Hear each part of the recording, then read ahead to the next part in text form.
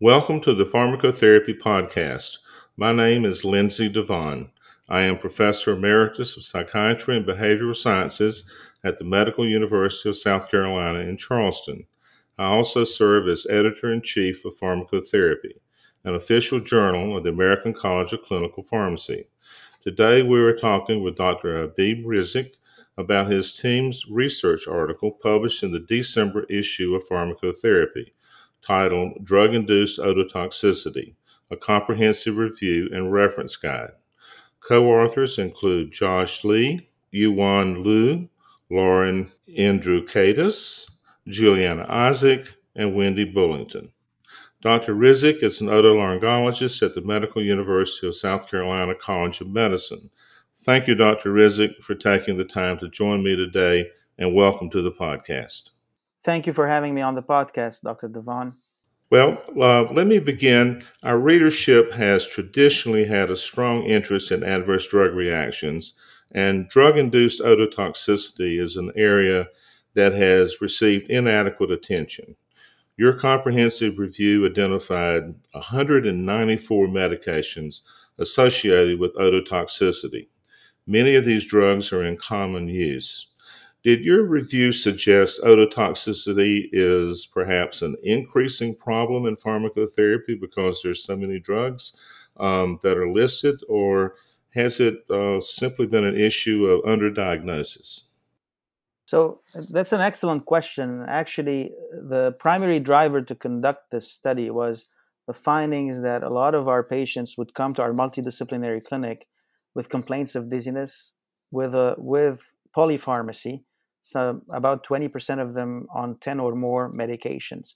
And those that were coming with sudden sensory neural hearing loss or sudden onset of tinnitus did not have on their medication list any of those frequent offenders like gentamicin or a recent chemotherapy that is known to be ototoxic like cisplatin.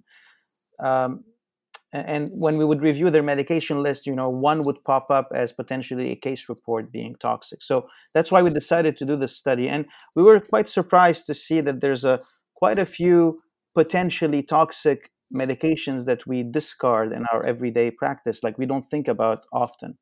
And while there are many causes for sudden sensory neural hearing loss and sudden onset of tinnitus, ototoxic medication is one. And having a comprehensive list that, compiling the evidence, even of single case reports, might give the practitioner that is treating those patients a better information and a better counseling for those patients.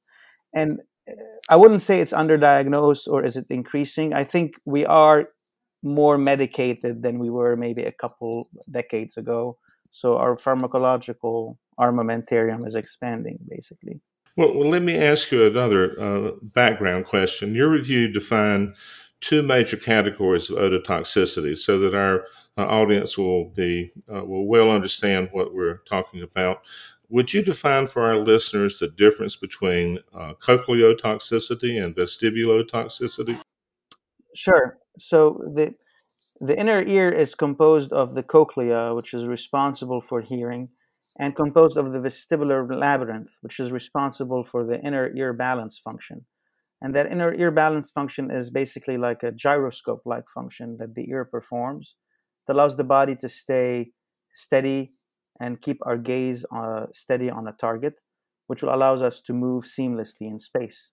And toxicity to the vestibular system has been largely unrecognized or kind of ignored because it is tucked in under symptoms like dizziness, imbalance, lightheadedness that can be due to a CNS pathology or like a central nervous system pathology or a cardiovascular pathology. So traditionally, when you use the word ototoxicity, most people would understand that this is a hearing loss or a tinnitus. Now we are recognizing more and more that we need to define specifically cochleotoxicity for hearing and vestibular toxicity for balance issues related to the inner ear. Some of our listeners may wonder about the onset of ototoxicity. Is there in your multidisciplinary clinic, do you have a typical patient presentation? In other words, do symptoms such as hearing loss or you mentioned dizziness have a rapid onset, or do they start with a more subtle realization by the patient, or even Are they sometimes even subclinical where the patients don't realize that they're having ototoxicity? So there is a huge variability in the presentation.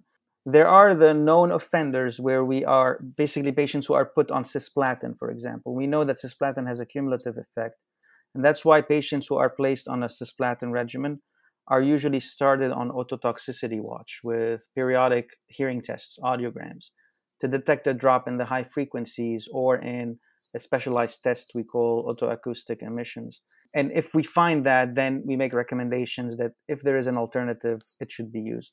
The case is a little bit more complicated when you have those less frequent offenders where we don't know or we don't have a high level of evidence, and they can present clearly as a sudden sensorineural hearing loss and sometimes more insidiously. Yeah, you're emphasizing, it seems, the variability in ototoxicity. So sometimes does it actually present as a profound hearing loss? Yes, it does. Sometimes it's a complete hearing loss, and sometimes it's a more subtle, mild hearing loss.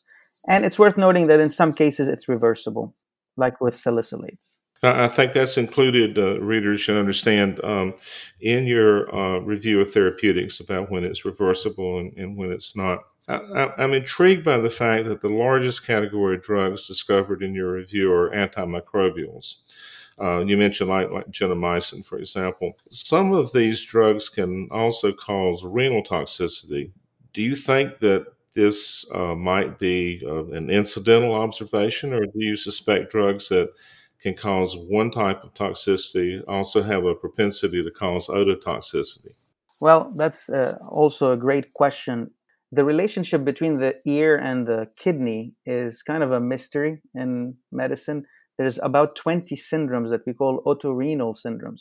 Although embryologically, there's not really much overlap between the periods of development of the ear and of the kidney. Now, when we look at the mechanisms of toxicity of these drugs, for example, for aminoglycosides or the macrolides that are listed in our paper, they affect the stria vascularis of the inner ear and work on and actually affect the work of potassium channels and sodium channels, for example, with Lasix. That similarity of action exists in the filtration action of the kidney. So, for example, in the proximal and distal tubes of the kidney, there is exchange of sodium and potassium across a layer of cells. So that could be the link there, although there's not a real definite answer to that. But let me ask you to comment further about diagnosis. Is ototoxicity a condition that can be diagnosed and evaluated using telemedicine and using a detailed patient history, especially in this time of a pandemic, or do you need to have confirmation with a physical or laboratory exam? So you definitely need an audiogram to objectively confirm and characterize the type of hearing loss the patient is suffering from. When we're talking about cochlear toxicity or when we are talking about a sudden onset of tinnitus.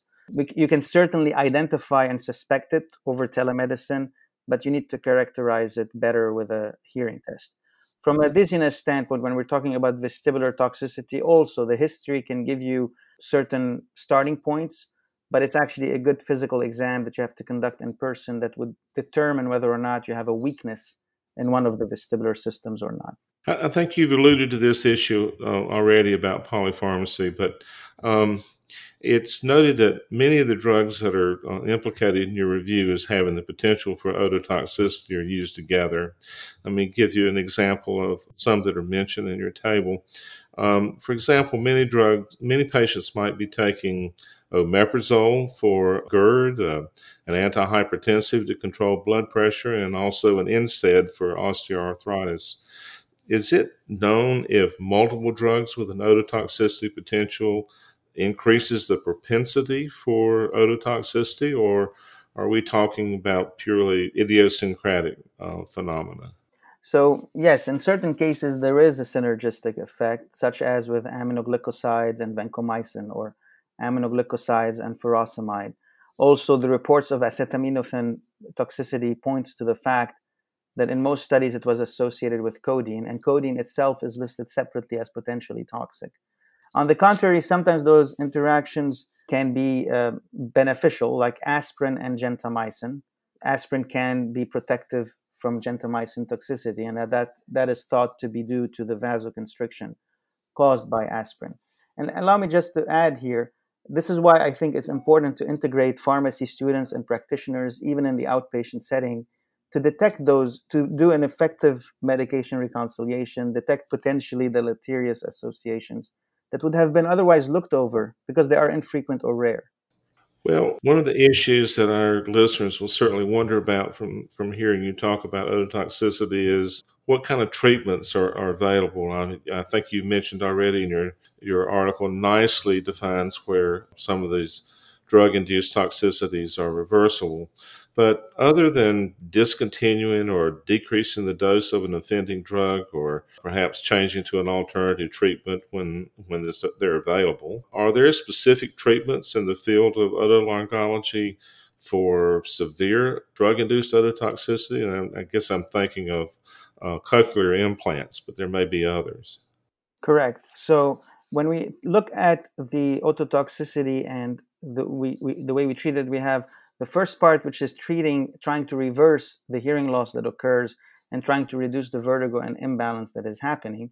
And the second portion, if you cannot do this, how do you rehabilitate the ear to perform the function it's now missing? So for the first part, we don't have an FDA-approved treatment for ototoxicity. When somebody presents with a sudden hearing loss of any cause, one of the first mainstay of treatment, according to our guidelines, is steroids, high-dose steroids, along with intratympanic steroid injections. So either the patients recover, or they recover to a point where you can put a hearing aid to amplify the residual weakness, or they stay profound, and then they can become a cochlear implant candidate. I think that's good to hear, because I'm sure many of our listeners will encounter people with potential or certain ototoxicity that the patients can be reassured that there are some treatments available. As sort of an aside question, I noticed on your table that hepatitis B vaccine, meningococcal vaccine, mumps virus vaccine, and rubella virus vaccine were all listed. And even though the evidence grading for causality was low with drug-induced toxicity or vaccine-induced toxicity, I guess we should say, nevertheless, I think clinicians will want to know if the prospects of a COVID-19 vaccine, do we know at this point if these vaccines are likely to pose any risk for ototoxicity? So the short answer is no. But if you look at those vaccines that are listed, for the most part, they were live attenuated vaccines such as the MMR, and the actual viruses like mumps and rubella have tropism to the ear. If you have a case of mumps, you are at risk of developing a sensorineural hearing loss. So the ear, although it's kind of protected in the temporal bone, it's still a very immunologically active part of the body, and it's those vaccines could have created an inflammatory reaction that spilled over into that part and caused a hearing loss. So, but again, as you said, the evidence is low. In the case of the hepatitis B vaccine, the actual report describes a case of Meniere's disease, which is an inner ear disorder that was triggered by the hepatitis B vaccine. As for SARS-CoV-2, the pathology, there are a lot of reports out there that are trying to see if there is ototoxic or otological manifestations of the viral infection. But again, the studies are still not well curated. We don't have good information about that, which means that we don't have enough answers about the toxicity of the vaccine. Well, hopefully that will change in the near term. I guess finally, let me just ask you if you would have any advice for our listeners of how to respond when they encounter patients who might complain of a hearing problem or some kind of balance issue, for example. So if there is a hearing complaint or tinnitus that settles in quite suddenly, I would urge the practitioners to promptly send them for evaluation. A lot of times they end up being treated for infection for a few days, and we lose time for our initial onset of treatment, which is the steroids.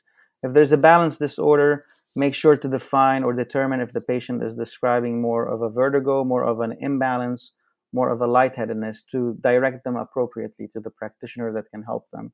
While certain vestibular disorders can cause all three types of symptoms, understanding what type can direct the management and proper initiation of treatment. I have to ask you one follow-up question. When you mentioned corticosteroids, are you referring to systemic or topical corticosteroids? It's actually both. Usually, there's no defined timeline where you need to put the steroid in a sudden hearing loss. But we know that as time goes by, beyond 2 weeks, the chances of recovery go down. And typically, we start with oral systemic steroids. And if they don't respond to that, we proceed with a salvage injection through the eardrum of steroids. Well, this is very useful information, and I want to thank you again for your contribution to pharmacotherapy, Dr. Rizk, and let me remind the listeners that they can find your team's article in the December 2020 issue of Pharmacotherapy. Thank you very much. Thank you.